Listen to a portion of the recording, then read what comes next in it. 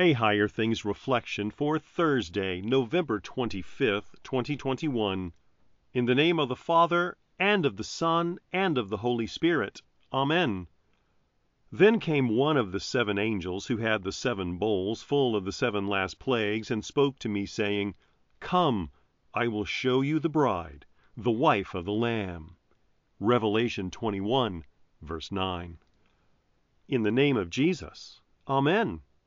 To the world and our faithless eyes, the church often looks like a hot mess. From our view, she's not much of a bride, but more like a schizophrenic bag lady on a city street. But that's not how God sees his bride, the church. She is spotless and radiant, having been washed by water with the Word. That's the view that John received in the Revelation, and that he shares with us. The bride, the Lamb, the New Jerusalem are all revealed together as one glorious reality. The wondrous news is that the vision also describes our future. The Lamb is Jesus who was slain for our sins and the sins of all the world. The New Jerusalem is our eternal dwelling place. But how can we be sure of all this? Because God says so. You can count on his word. Earlier in the vision, John heard these words, Behold, I am making all things new. Also, he heard, Write this down, for these words are trustworthy and true. And he said to me, It is done. I am the Alpha and the Omega, the beginning and the end. To the thirsty I will give from the spring of the water of life without payment. It's all a gift, God's free gift to you. You are a member of the bride of Christ. You have been washed clean by the water and the Word. Are you thirsty? Drink up. Drink from the spring of life-giving water that he offers you free of charge. Come to the supper of the Lamb and feast on Christ's own body given and blood shed for you for the forgiveness of sins.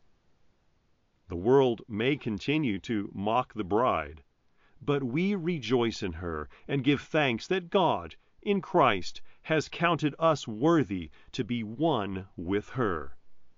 In the name of Jesus. Amen. O bride of Christ, rejoice, exultant raise your voice, to hail the day of glory foretold in sacred story. Hosanna, praise and glory, our King, we bow before thee. I believe in God, the Father Almighty, maker of heaven and earth, and in Jesus Christ, his only Son, our Lord, who was conceived by the Holy Spirit, born of the Virgin Mary, suffered under Pontius Pilate, was crucified, died, and was buried. He descended into hell. The 3rd day he rose again from the dead. He ascended into heaven and sits at the right hand of God, the Father Almighty. From thence he will come to judge the living and the dead.